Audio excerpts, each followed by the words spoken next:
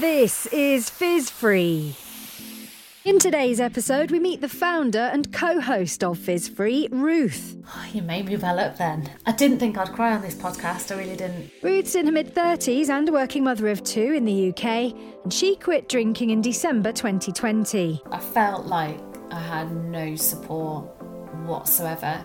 She opens up about her relationship with alcohol, from teens and early adulthood to burning the candle at both ends. I remember crawling into bed thinking, my God, I'm a rock star. Juggling a social life, a demanding career and then parenthood. I remember going up to read my daughter her bedtime story and she turned around to me and said, Mum, why are you slurring?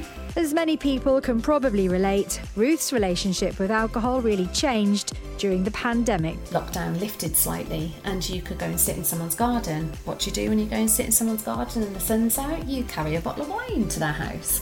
Ruth opens up about how she managed to break free from alcohol with the help of podcasts, exercise and by keeping a journal. She shares a few extracts here. Oh my gosh, this is the best feeling. I'm not hungover today and I was elated. Ruth's all about shattering the illusion of alcohol. Just the emperor isn't wearing any clothes. There are zero benefits to drinking the substance. Thanks for listening. This is Fizz Free. It just makes me feel so good to be able to pass this and pay it forward. Ruth, out of the three of us hosting together, you were the one who got sober first and inspired Claire and myself over time to sort of follow in your footsteps and cheer us along. So you started it all off. What are you going to tell us? Yeah. I think, firstly, to say that was completely unplanned. It was just one of those things that happened quite naturally. And I think that's what's so wonderful about sobriety is it kind of secretly and quietly engages people and inspires people. And, you know, this journey that I've been on for coming up to 3 years now was never planned. I never ever thought that my life would be alcohol free. I'm going to take you back through my life and give you a bit of an overview of where I started and how I've ended up where I am. When I was a teenager, I did the normal stuff, went through GCSEs, I then progressed to A-levels, and it was probably around GCSE time when I started using a fake ID to get into clubs. Sort of 15 years old, going uptown, and it would be Alco Pops. Never ever liked them. I don't know if you remember a bit of nostalgia, but going back to the good old days of Reef and Smirnoff Ice. They were so sugary. They were like so disgusting. Yeah. I never got into them either, you know, never. No. And do you know what? Back then, and since being on this sober journey, it absolutely resonates with me that the first taste of alcohol you ever have, instinctively, you dislike it. You're like, Oh God, that tastes vile. The science behind that actually is because your body is programmed to reject alcohol. It knows it's a carcinogenic, it knows it's poison, so your body actually rejects it. And it's only over time when you sort of fight with that instinct where you break it down and your brain convinces yourself that you do actually like the taste of it. So because of that, I didn't drink much when I was a teenager. I got through my GCSEs, my A-levels and even university. Even at that point, I quite often drove if we went out because it just never ever bothered me. I'd much rather know I was getting home safe and didn't have to worry about taxes. And I hated throwing up, which I quite often did when I was doing my degree. If I ever did decide to drink, it would be a complete binge and I would vomit. And I think back then you could cope with it because your hangovers were so short and sharp. I knew if I threw up, I could wake up the next day and be fine. Do you know what I mean? Yeah. Completely different now. The real sticky point, I'd say, is when, you know, things did start to change a little bit, was once I finished university. I did a postgraduate degree and I got quite a demanding job. And that's when I started drinking consistently at weekends. I was engaged to be married. I got engaged quite young. I was 21 when I got engaged. So I was going through the process of starting this brand new career, planning a wedding. We had no children, so we were out pretty much Friday, Saturday, and sometimes Sunday. We had no commitments or early mornings that we had to be fresh for. I suppose the binge drinking started then, really, where I'd go out and my sole purpose was to get drunk. It wasn't me thinking I'm going to go out and just enjoy a glass of wine. It was, right, let's have pre-going out drinks. This was with my friends. Let's have, loads of wine. We might have some vodka, some gin or whatever. And then we'll just top ourselves up when we get to the club or whatever. I've got a friend who's German, and she came to visit me in my early 20s, and she could not get her head around that phrase. She said, wait, you drink to get drunk? And I was like, yeah, baby, yeah. And she just looked she didn't too judgy, but she was so surprised. She just couldn't understand it. She was like, but you drink to get drunk. And she's European, and I think you've touched on the fact that that's a very English culture kind of mindset as well. So I totally identify with that focus of that's the whole point, to go out to get drunk. Exactly. And I think living in the UK is dangerous in terms of our drinking culture.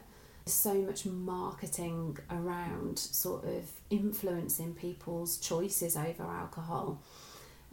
You go and buy a packet of cigarettes and there's somebody's, a deceased body's lungs on there. You pick up a bottle of wine and there's not somebody passed out who's had their drink spiked and, had really unfortunate things happen to them.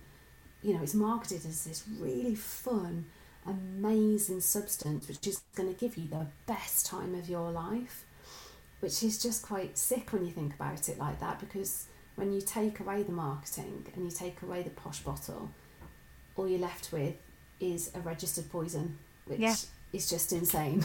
I had no idea for years how dangerous and how addictive alcohol can be.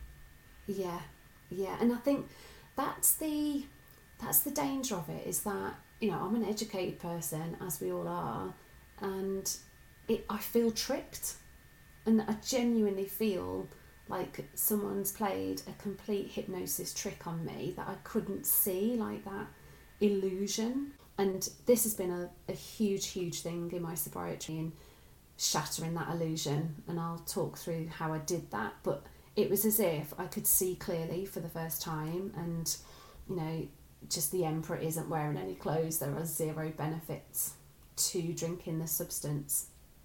So back to being in my 20s, I got married at 23, and I didn't really drink much on my hen do, didn't drink much on my wedding. Like, I can remember everything about my day. On honeymoon, again, alcohol wasn't a huge part of my life back then. And then my job got more stressful. I had a promotion really early on, and I started feeling quite stressed to the point I had physical problems. I started having stress lumps form on my head. I was referred for investigations, whether it was bacterial infections or something untoward going on. They couldn't find anything, and it was all down to stress. And that's when it started to creep up, really. I would abstain all week, drink at a weekend. That was my routine. And then Tuesday night wine club started, and it became a bit of a joke with me and my husband, because we were like, well, we've made it to Tuesday, we haven't had anything since Saturday night, so actually we've done all right. This is a midweek circuit breaker. It gets us through to Friday now. So week night wine club was just you two? Just us two, yeah, just having but with a nice cute name. meal. Yeah, Tuesday night wine club, why not? And it was just a normal thing to do, and I thought, everybody has a drink to unwind and get them through the week, and it was that terminology really, to get you through the week. It's a reward, it's a well done, you've made it to Tuesday, you've got over Monday, which is the hardest day of the week. So I got pregnant at 25, which I completely stopped drinking altogether. had a really nice pregnancy, wonderful birth, and a beautiful baby at the end of it. And I didn't really get back into drinking when I had her, because I fell pregnant with my second child. And after having her, I breastfed her for quite a while. So I pretty much had 3 years out of drinking, which is bizarre when you look back. And I used to think that to myself. I was like, how can I do 3 years? And I'm struggling to do 3 days now. Yeah, because at that time, though, you were so focused on such massive commitments and massive challenges and responsibility. I suppose that completely took priority for you. And do you know what the maddest thing is? It was as if a switch had been flipped. When I was pregnant and breastfeeding, I was like, I have to do this. Someone has told me I cannot drink when I'm pregnant, so I don't drink. It just doesn't even come into my head that I want any. And then, because I'm doing it for myself, I was like, oh, well, I haven't got a baby inside me anymore. I'm not feeding. I can actually drink again, and no one's telling me I can't. No one sat me down and said, this isn't good for your health, so crack on. So that's a few years later. Yeah, so I'd say when the girls started school, I fell into quite a clique at the school gate, and I became really friendly with some school mums, and things were really hunky-dory. I was on maternity leave at the time, and eventually I'd go back to work. So I had more time on my hands. The group of mums that I fell into a crowd with were really social. We did a lot together. We socialised quite heavily at the weekends.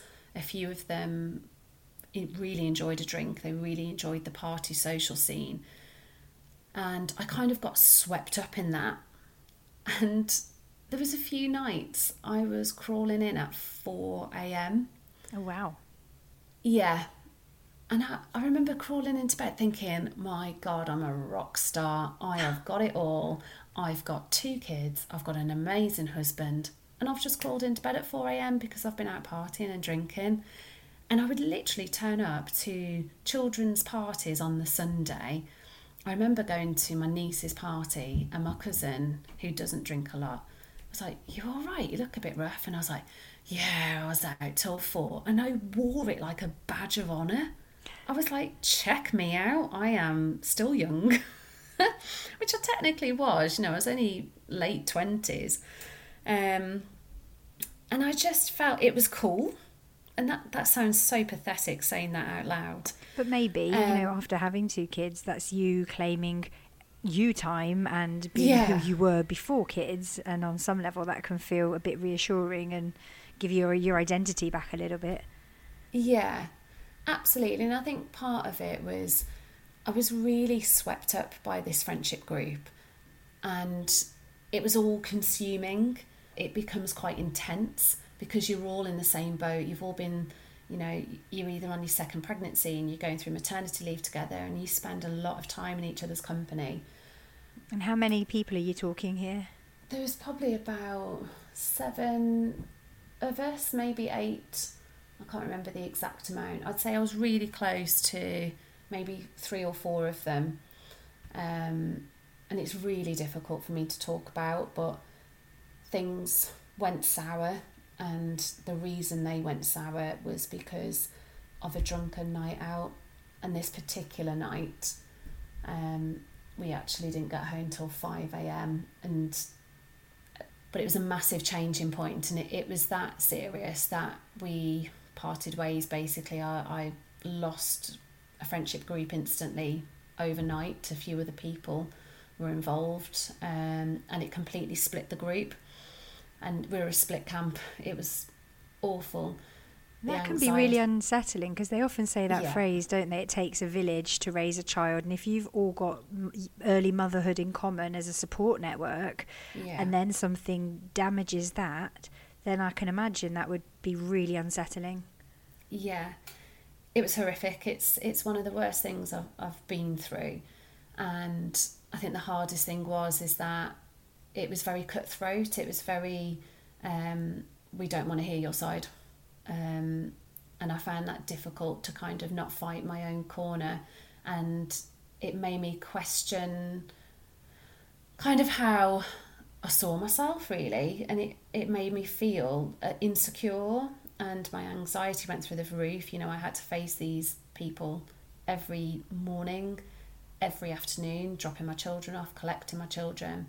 And it was like a wasp's nest. It was absolutely toxic.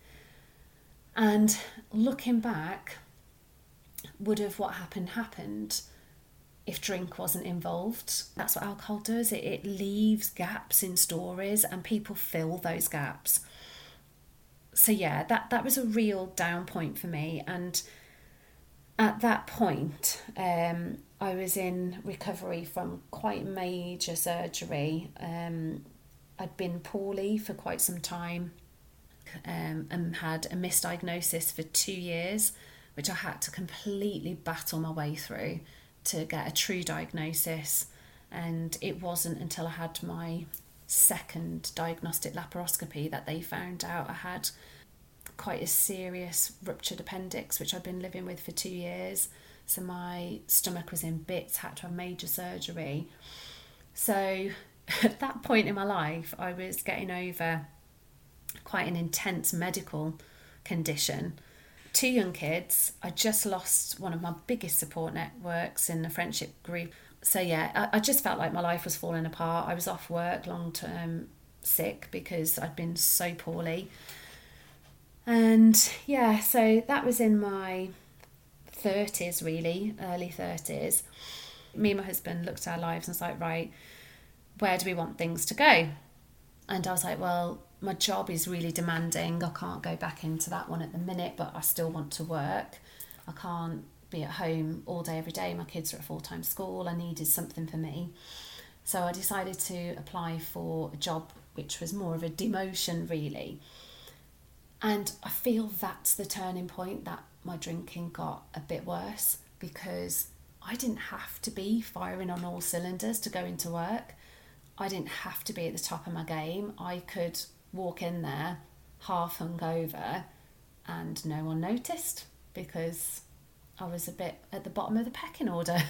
I've heard that before on other podcasts, actually, people saying that if you've had a job where there isn't major responsibility, you're not necessarily in the spotlight, then you can pull it off and you can, well, function.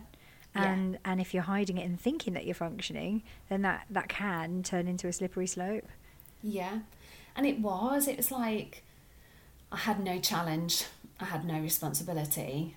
I was doing 3 days a week and I could go in and do the job with my eyes closed. It was just, but I knew that was a stepping stone for me. It was just to build my confidence back up for when I decided to step up again once I sorted it. Because at this point I still had lots of investigations going on with my health.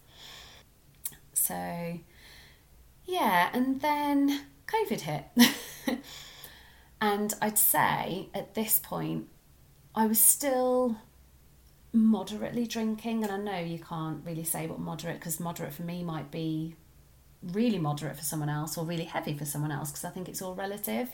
But COVID hit, and I remember thinking, I've got 2 young kids at home, my husband was going to work every day, and I was left trying to homeschool them, trying to keep 2 young people happy and confined. I was very fortunate, I had a garden, so I was really thankful for that. If I'm outside in the sunshine, and we had the paddling pool out, it was a bit like a holiday. And I was like, I'm not at work, the sun's out, surely it's wine o'clock. And, you know, those toxic text messages keep going round then, that, you know, you'd get a picture of a glass of wine from one of my best friends saying, it's 12 o'clock somewhere, isn't it? And I'd be like, do you know what, if she's got one, that's a green light for me to go and get one. So off I go into the kitchen, it's 2:30, and I'm like, well, if I was on holiday I'd be having a glass of wine with lunch, so why not? I'll have a glass of wine now. Don't you think it's amazing how influential something like that can be? Just a little text message or somebody close to completely. You just sharing that as being normal. It's amazing how that can switch you. But also, I think COVID was such a major accelerant for a lot of people's drinking. I don't think that's uncommon, that when the world found itself paralysed and stuck at home, people then got stuck in. But I suppose the trick is, like, at what point, like how far through 2020 does that go, into the point where you think, okay, things are different. I don't still want to be having wine at 2 p.m. or whatever.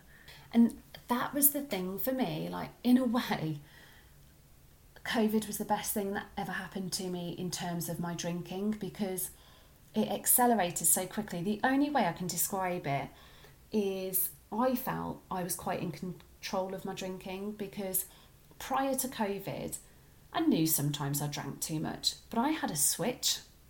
If I was out, I knew that tipping point, and I would stop and I would have water. I would get absolutely berated by my friends. Oh my gosh, you're so boring. You're going on water.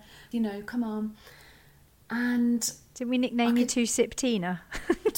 I did. I had the nickname Two Sip Tina because people used to say, God, she only, Ruth only has to have one glass and she's gone.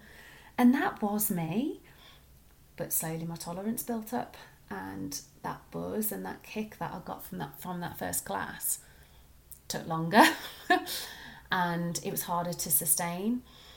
And during lockdown, it was very much like there's nothing else to do. It's an escapism. I just needed something to drown my sorrows, because I terribly miss my family. I'm really close to my family, and I found it difficult to not see them, and scared for my family. I had my mum and dad who were bleaching all their groceries when it was being delivered from Asda. I was coordinating their Asda deliveries because they were so scared of catching COVID. And then lockdown lifted slightly, and you could go and sit in someone's garden. What do you do when you go and sit in someone's garden and the sun's out? You carry a bottle of wine to their house. And that became a thing then, because I wanted to see my family so badly. We were visiting each other's gardens a lot, and that meant log burners outside, that meant wine. And it became a little bit of a slippery slope. And then lockdown got lifted, we all went back to work. But I didn't change my routine. And this is the point I'm talking about. So if you imagine a little roller coaster where I'm bumping around up and down, and some weeks I'm not drinking much, and then other weeks I've had a bit of a binge and I'm absolutely hanging, and then other weeks I'm all right. COVID, imagine just a really steep drop on the roller coaster. And that's when I felt it was really weird. It was as if I was losing grip. It was as if I knew I was losing control over it. And these were the reasons why I knew my hangovers were getting just horrible, to the point I had anxiety.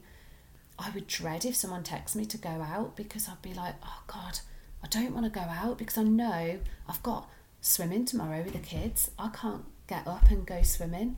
I'm going to be feeling rubbish. Because my hangovers, I used to wake up and my stomach was like someone was doing somersaults in them. I'd feel lethargic, tired, headache. I just feel like I got the weight on my shoulders. It was the main turning point for me as well, was I was fed up of thinking about it.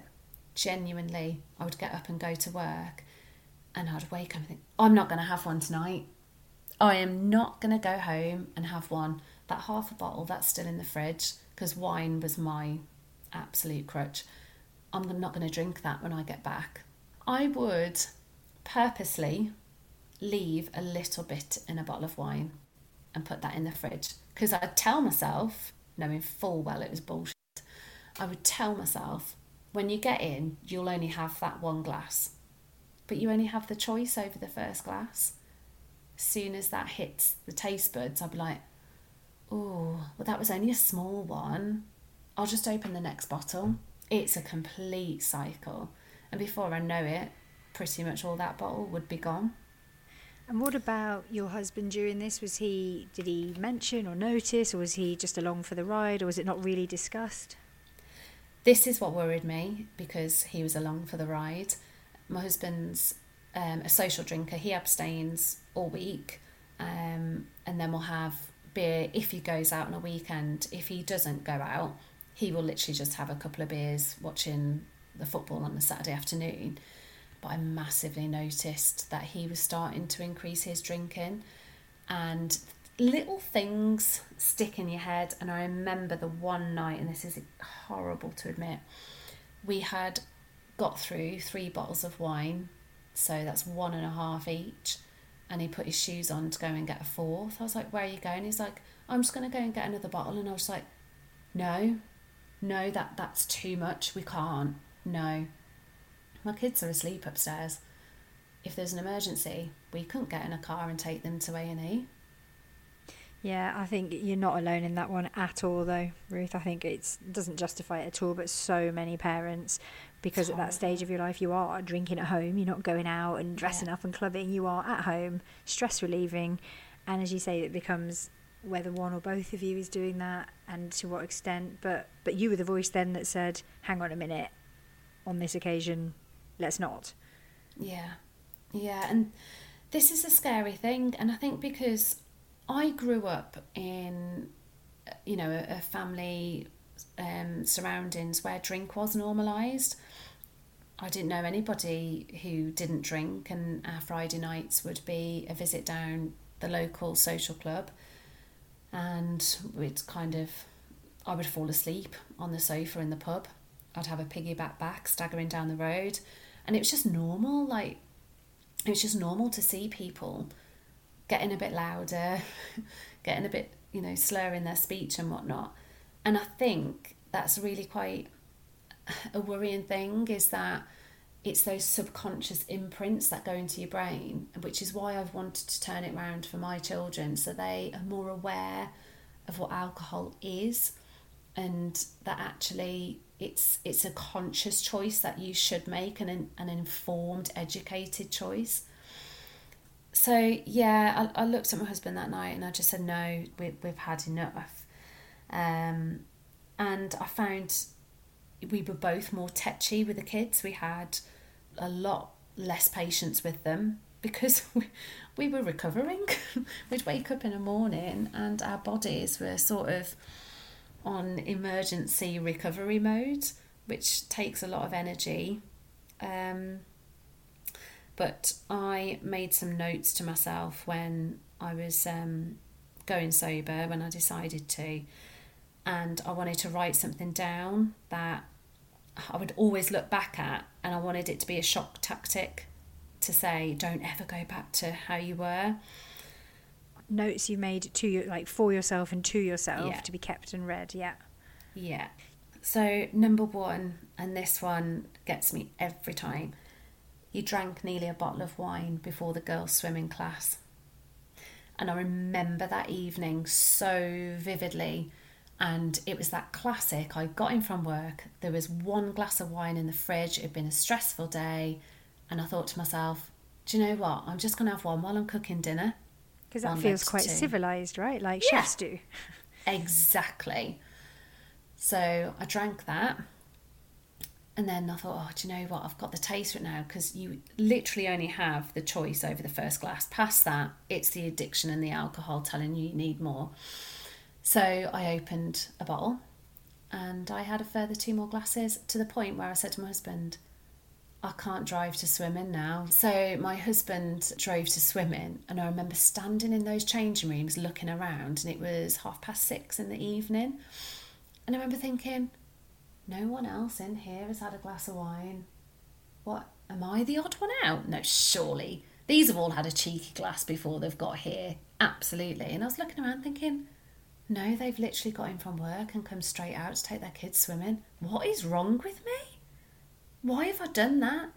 And I was horrified. Absolutely horrified. So that's my number 1. Number 2, sometimes you would just plan activities so I could drink. Absolutely would. If I was thinking, right, we'll take the girls out for the day, go to a National Trust, tick that off the list. There's a pub on the way home, let's stop there, let's go to drinking. I've put here, you would skip bath times because the wine made you lazy. So again, that would go on to my husband, because he can take his drink better than me, so he would probably be in a better state, so I'd have to get him to sort of chivvy them along. And this one, oh God, this one kills me. And again, vividly remember this.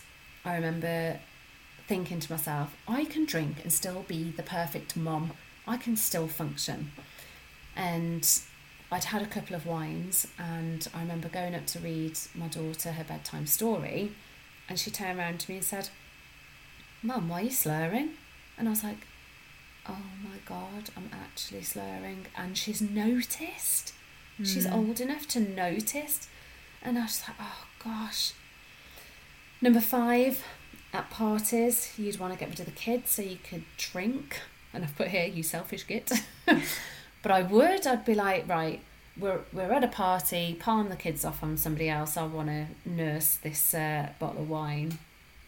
So those were 5 of the things that I thought would really shock me. And then I've just made some little notes about how it actually affected me as a person. So I've put tiredness. You wake up feeling like you haven't slept. Everything is a chore. You feel like a zombie. You can't think straight and your body feels lethargic. Grouchy. Everything annoys you. You have no patience and you shout at people. Guilt. You wake up every morning feeling guilty. You promise yourself you won't drink again tonight. And when you do, you feel like a failure again. You can't just have one. You always think you can have one, but you can't. One leads to a whole bottle. The hangover, you feel sick, your tummy churns, you have horrible pain, and only sugary foods will help. This one's a bit embarrassing, but talking about bowel movements, obviously it affects your bowel, which is embarrassing. Expensive, think of the extra nice things you could have instead of wasting your money on booze. It consumes your thoughts. You're looking for excuses and opportunities to drink all the time. It made you stop wanting to make an effort to play with the girls. It made you feel low, massively anxious and depressed at times. Loss of control and memory. Don't need to say more. It's a horrible feeling. Worrying about your health and whether you have a problem all the time. If you worried about it, yes, you do have a problem. So those were my diary notes to myself, and for the first couple of months when I stopped, I read them pretty much every day. I think that's such an interesting approach, because had that been me, I would have made that list, read it, and then scrunched up and put it in the bin, and then it wouldn't exist, and I could carry on doing whatever I want. But for you, you're quite a factual person, and you like rules and boundaries to be nice and clear. It sounds like, from what you were saying earlier about being pregnant, you can't drink, so that was no issue for you just to take that advice on board.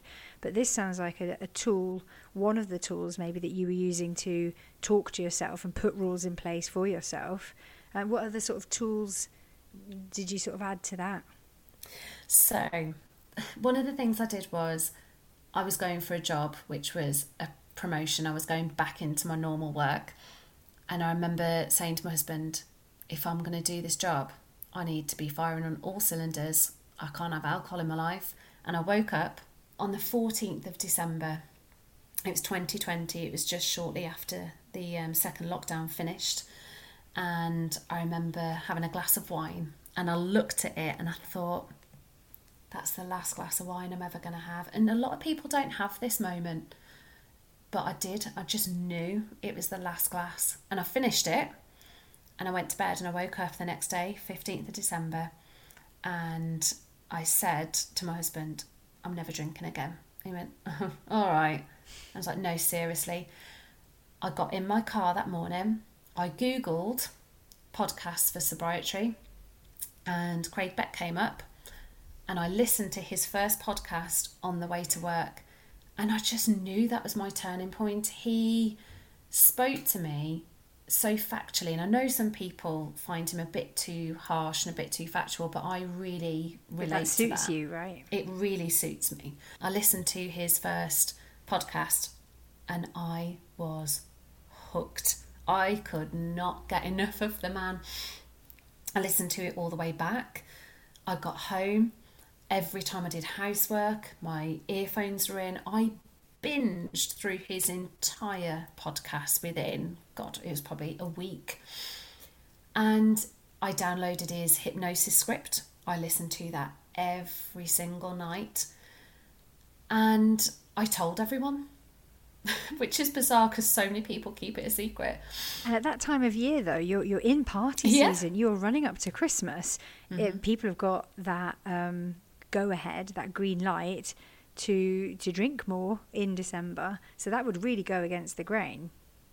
I did it purely for that point. So I thought, if I can get through Christmas and New Year without a drink, I can do anything. So, yeah, And just to go to that bit, so when you say you told people, so you told your husband, you told family on a family link.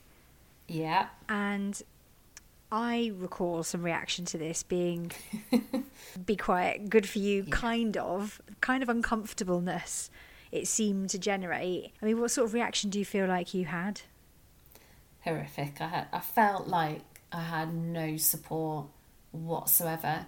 Luckily, I'm a very determined person and quite strong-minded, and once I've made my mind up, I do tend to stick to things. And the reason why I told people was knowing my family and knowing my friends. If I gave up, oh my God, I'd have the biggest backlash. They would throw that in my face. And that's partly why I told them, because I thought, I can't have that shame. I can't have that embarrassment that I've failed. It was a risky move, don't get me wrong, but it was definitely the right thing. You should scroll back and actually find that initial message. I'm sure there was like silence, like tumbleweed for quite some time after you posted some of the... Cause I think you were posting like hard facts and statistics on like the week before Christmas, and nobody really replied. For a bit of time, I was like, oh, shush. Yeah, because everyone wanted me to go away and like shut up. And, you know, I have had people say to me, oh God, you know, you don't lecture us.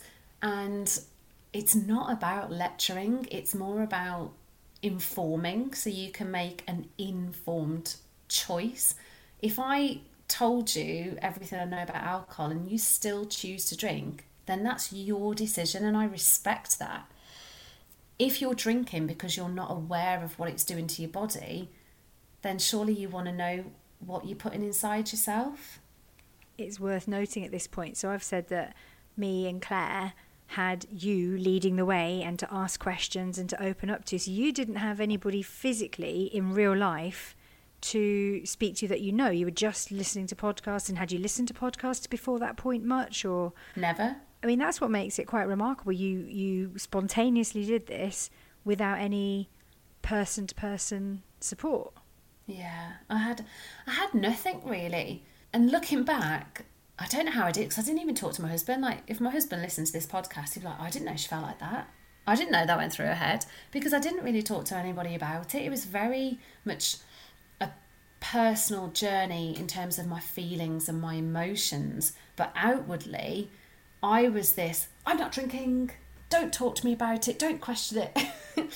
But the problem was, because I was so brazen about it and because I was so strong-minded about it, I met resilience, because people saw it as an attack on their decision-making. They were like, whoa, that's my best friend you are dissing right now. How dare you say that about them? And I had a lot of people question me. I got into quite a few heated arguments with people that, you know, I'm really close with. Because it just doesn't make any sense to someone who drinks regularly and is supported by society and culture to continue doing so, and in a year on the back of COVID and on the run up to Christmas where it is entirely still normalised, I imagine, in your circles, then it is horribly uncomfortable to have somebody lifting up a mirror and showing the facts. I remember how uncomfortable that is to have somebody, and sometimes not even saying or doing anything, but just knowing that person was able to not drink can be really irritating. And you think, it doesn't make sense, I don't get it. Yeah, and I think that... I mean, how do you react with that? It was hard. It was really, really hard. And I remember somebody saying to me, oh my God, you're brainwashed. You are brainwashed. I mean, what a term. And I turned around to them and I said, no, you are brainwashed. I'm making an informed decision for my body. You believe that this is safe to use. What really upset me was hearing people say, well, why can't you moderate? Everything in moderation is fine. I even had someone say that to me this evening before I've done this podcast, genuinely. And I turned around to them and said, okay, would you go up to a heroin addict and say, listen, just have heroin of a weekend? Would you go up to somebody who wants Coke and just say, well, it's all right because it's Thursday night, so you can have Coke? There is absolutely no difference with alcohol. Alcohol is one of the most addictive drugs out there, and it's actually, if you Google the statistics, it's the biggest killer in terms of the drug world. It kills more than any other drug. There are more alcohol related drugs than any other one. So the fact, I find it insulting when somebody says, why don't you just moderate? Why don't you moderate your intake of poison? Yeah, and it causes 7 types of cancer, doesn't it? And just like it, exactly. I did not know it was so toxic, and that's one thing I just want to hope, and I imagine you're the same, to pass along to the next generation, just to have that knowledge in their pocket that you can't just go around smashing this stuff in left, right, and centre, because it is dangerous. Yeah, absolutely. And you know, and I think back to all the funny, I'm saying that with little commas on my fingers. All the fun moments I had when I was younger. They're actually funny. What I thought was funny, but it was dangerous. They were just dangerous situations you put yourself in, because you get this overconfident, oversharing, verbal diarrhea-ness that comes with alcohol. So how did I do it? I use podcasts. I cannot recommend using this. Honestly, they're just such a good resource.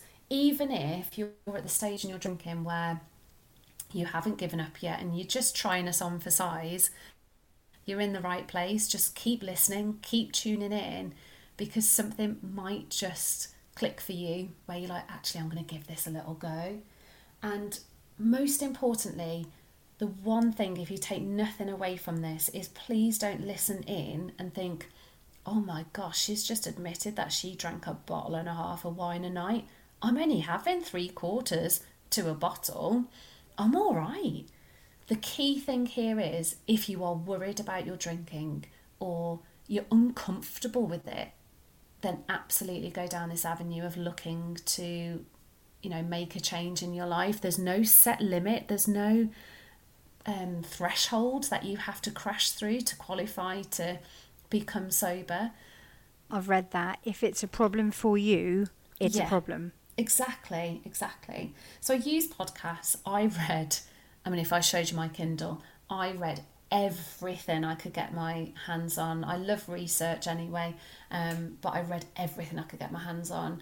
And, you know, if you're looking for some books to recommend, I'm sure we'll do another podcast on this, but just quickly, Mrs. D's Going Without, Tired of Thinking About Drinking. A fantastic book, which I cannot recommend enough, is The Unexpected Joy of Being Sober. I used hypnosis. It's not for everybody, and I get that. I'm just going through the tools that I used. And that's it really, just shattering, I can't explain that enough, just shattering that illusion and researching exactly what alcohol does to your body and how bad it is for you. It just really made me change my mind. What I want to share with you now is the positives. I've gone through a lot of the negatives.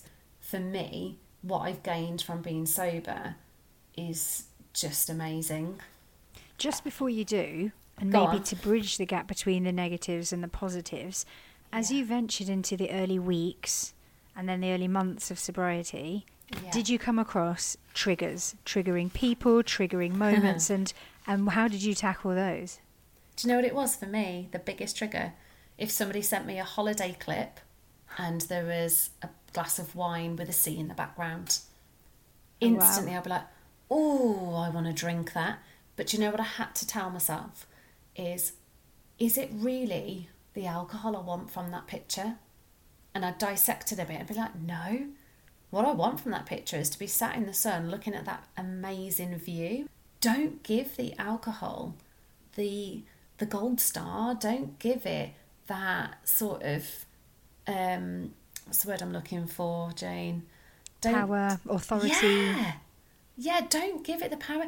Actually, the reason why you go out and have a good time is because you're out with people you love. You're out with people who make you laugh and make you feel good about yourself. You're in a social environment with all that sort of absorbing that atmosphere.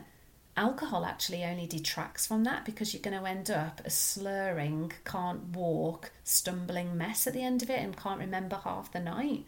So don't give it that prestigious pedestal to stand on, because alcohol's not the reason you're having a good time. The reason you're having a good time is you're out with mates.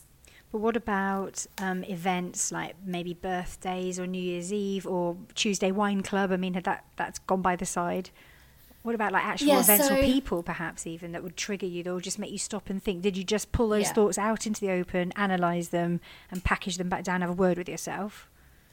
I had a resource bank, and my resource bank was when I went to people's houses that I'd be triggered by or events, I made sure I had a nice drink. I went out and I bought myself beautiful glasses. I bought myself lots of gorgeous flavoured tonics and kombucha. I bought myself posh cordials. I even had frozen berries in the freezer, which I could sort of decorate my glass with, and it made me feel as if I was having an adult drink. And I needed that. I don't really use that now, but certainly I'd say for the first year, I needed that resource bank. I needed to think, I'm not going to sit here with a blackcurrant cordial. I need a posh drink. Yeah, so the benefits. I feel genuinely like I've got so much more energy. You know, I work hard and I train hard. I do a lot of exercise. I compete in triathlons, and I can do both. I, run a household. I go to work, and I don't seem to get that tired, which is amazing. And it's because I sleep better. I haven't got that artificial stimulant pumping into my body, which, it's got the effect of sedating you initially, so you feel sleepy, but then the stimulant kicks in after, which gets your heart racing, which is why you wake up at 4 or 5 in the morning, quite often looking for a drink because you're so dehydrated. I don't have that anymore. I sleep a lot more soundly. Obviously got more money because I'm not spending it on alcohol. I found I'm more patient with the kids, and the guilt's gone. I remember there was times when they'd asked to play and I was like, oh God, I really don't want to do that. And I'd do it like half-heartedly. Now, if somebody asks me to do something and I don't want to do it, I own that. And I'm like, I'm making a conscious decision that I don't want to do that. And there's no guilt. Every time I was incapable of doing something, I blamed the alcohol, and then I'd feel guilty because it's the alcohol. Whereas now I'm just like, no, I just don't want to do that. I'm up quite early nowadays. I'm up normally between 6:30 and 7:30, which I know for you, Jane, you still like your lies in. Is that a time? I think for you, even if you lie in now, you're lying in because you want to, not because you have to. Yeah. Do you know what I mean? Yeah. So yeah, the anxiety has been lifted a lot. And do you know what? When I've had thoughts that I'm uncomfortable with, I've been able to process them better. I've been able to think them through logically, and really live those feelings. And I feel I've got over things quicker because I'm not drinking to hide those feelings. I'm facing them, which is scary for some people, and I get that. So yeah, no hangover, and oh my gosh, this is the best feeling. And the whole pink cloud concept, if you've heard of it, I absolutely lived that for a year. I would wake up every single morning, look out the window and take a deep breath and be like, I'm not hungover today. And I was elated. I was absolutely elated that I woke up and I felt physically fit and physically well. It was just a joy. That feeling is amazing. I get that if I drive, if I've sober driven and I've dropped people off and I've come home at like 2 a.m, it's like a euphoria. It really is. And like for me, in the back of my head, I've always thought this is my life forever, but I've always been scared to say that. I always say, well, no one ever asks me, but in my head, I'm just like, if anybody does ask me, I always say, one day at a time and whatnot. But I knew the minimum I wanted to do was 3 months, because I knew at 3 months my liver would be completely healed, completely regenerated and healthy. And that was my absolute sort of gold stamp at the end of the 3 months, which by that point, all the withdrawals gone, all the addictive feelings have gone, and it's so much easier. I felt really motivated. I hit the ground running in my job. I went in every day. I was hot on it, still am, just feeling like I've just got it together. I just know where my life is going a bit more. I spent a lot of time worrying about myself. I was Googling and wanting blood tests for somebody to say, you are not allowed to drink. Going back to that whole pregnancy thing, somebody told me I couldn't drink, so I didn't drink. I needed someone to tell me I couldn't drink to give up, which is ridiculous. I did it for myself in the end. No one told me to, but initially I was looking for that. My physical health has improved massively. I've improved in my triathlon times, sometimes by 3 or 4 minutes in a race, which is just amazing. You're reverse aging. My face doesn't look like I am, but yeah, I feel like my body is. And people often have these worries. I won't be able to dance sober. I went out and did karaoke 2 weeks ago, which I never, ever, ever thought I'd do, but I did, and I did it sober. I had an alcohol-free beer, and I thoroughly enjoyed my evening, and I left there feeling like I was absolutely buzzing. I feel stronger mentally because I've overcome something, and I don't feel embarrassed by that. When people say, why did you give up? I don't make a stupid excuse. I literally just say, I stopped enjoying drinking. And the cups of it is, I stopped enjoying it. I stopped getting joy out of it. And there's just no looking back now. Like, I've got diary entries. Here's this one. This is just 10 weeks in. So if you're not even on day 0 now, even just a few days in, you will feel the benefits, I assure you. Wow, over 10 weeks in, I've never felt better. My sleeping pattern's great. I have bags of energy. My skin looks better because I had rosacea. That's more or less gone. My mood is more stable. I have patience. I feel motivated to get things done. And I've put to myself, well done, keep it up, don't go back. That's self-care. That's an example of self-care, which, perhaps when people are drinking is lacking for a lot of people. Yeah. I think it's interesting you wrote your stuff down, like pen and paper there. I joined on a little forum and was keeping a bit of a daily diary entry electronically, which, again, I'm really pleased that I did because I've got access to that. And it's nice to be able to keep that for yourself because you're making that for yourself. I've got a question for you.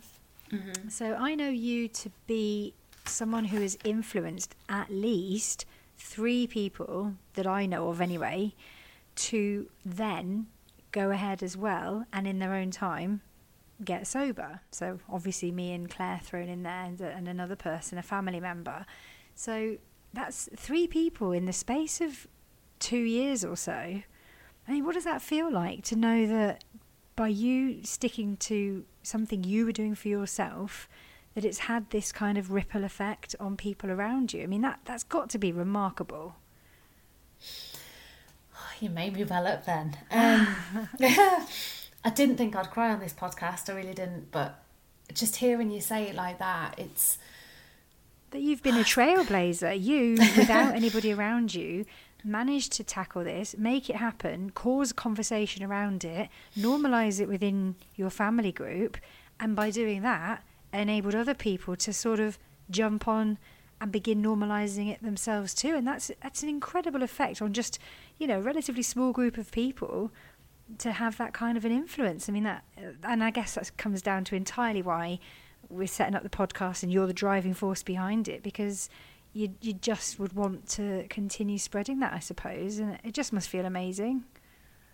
It really does. And I think, I never, when I gave up, I never intended to sort of force it on anybody, which I didn't. I just sort of, I suppose, inspired really, and to think that you and Claire have made that change because of my influence really is just, it's so heartwarming, and I feel so proud of you both because I can see how content and how happy you are having made that change, and it just makes me so happy. And to think that we may be able to help other people there could be someone sat at home tonight with a glass of wine in their hand, listening to this podcast.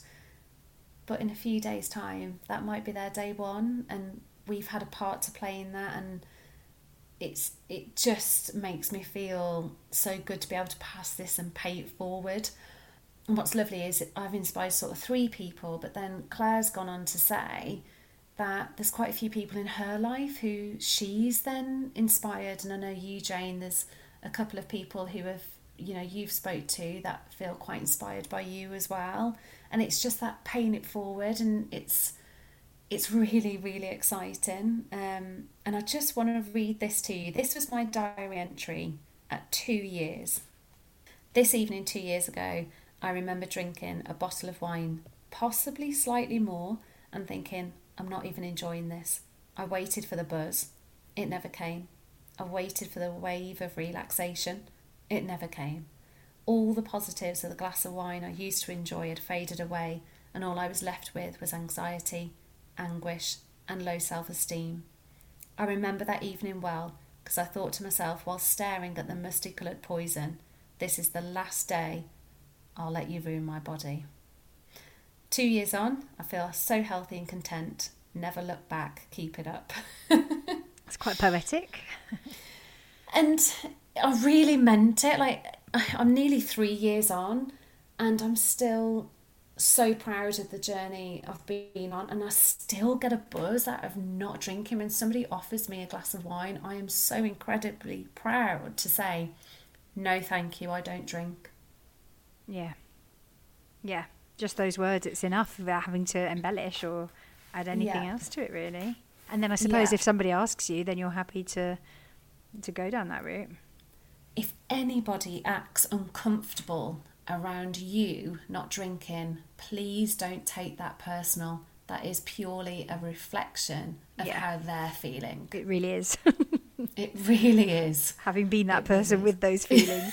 It's definitely because that person is probably questioning the role of alcohol in their own lives and is uncomfortable and not quite knowing where that's going. And if somebody's there pointing out, holding up that mirror and saying, it's really not a great substance to be ingesting, it's really uncomfortable. So I think that's a really, really important tip. As you say, if you are met with resistance or questions, then perhaps it just isn't, that's not you, it's other people. And just own it, because you never know where that's going to lead. I had somebody approach me in the summer, a person I've only met once or twice, and he had asked me about me not drinking, never, ever, ever mentioned anything about his feelings. And I saw him a year after I'd seen him last. I don't know this person very well. And he was like, Ruth, can I just tell you, I haven't had a drink for, I think it was like nearly 3 months at that point. I was like, oh my gosh, that's amazing. I said, what's brought this on? He was like, I don't know. He said, that conversation's never left me. He was like, asking you about your journey, I was really intrigued, and I think it's good to be intrigued. So if people ask you questions, don't see it as an attack. See it as, this person's sober curious. Yeah. Oh, so we'll raise your tally now to 4 people. Yeah. So yeah, just own that and never see it as a personal attack. Just think, actually, this person could be sober curious, and if they want to know more, then be happy to speak to them about it. But yeah, you do you. You have control over what decisions you make in your own life. And if you want to explore a more sober lifestyle, it is going against the grain, but you're in charge of you. There's so many people out there, working professionals, functioning people, who you could walk past down the street and look at them and think, my God, they've got it all. They've got the job, they've got the family, they can drink responsibly, but you never know what's going through their mind. And yeah, just good luck, because honestly, the grass is actually greener. Thank you for listening to this episode of Fizz Free from Ruth, Claire and Jane. If you'd like to get in touch with the show, the email is fizzfreezero@gmail.com. You can also find us online at Instagram, Twitter and Facebook. Don't forget to follow the show, and please give us a great rating to help spread the word. Fizz Free, your relationship with alcohol, less fizz, more free.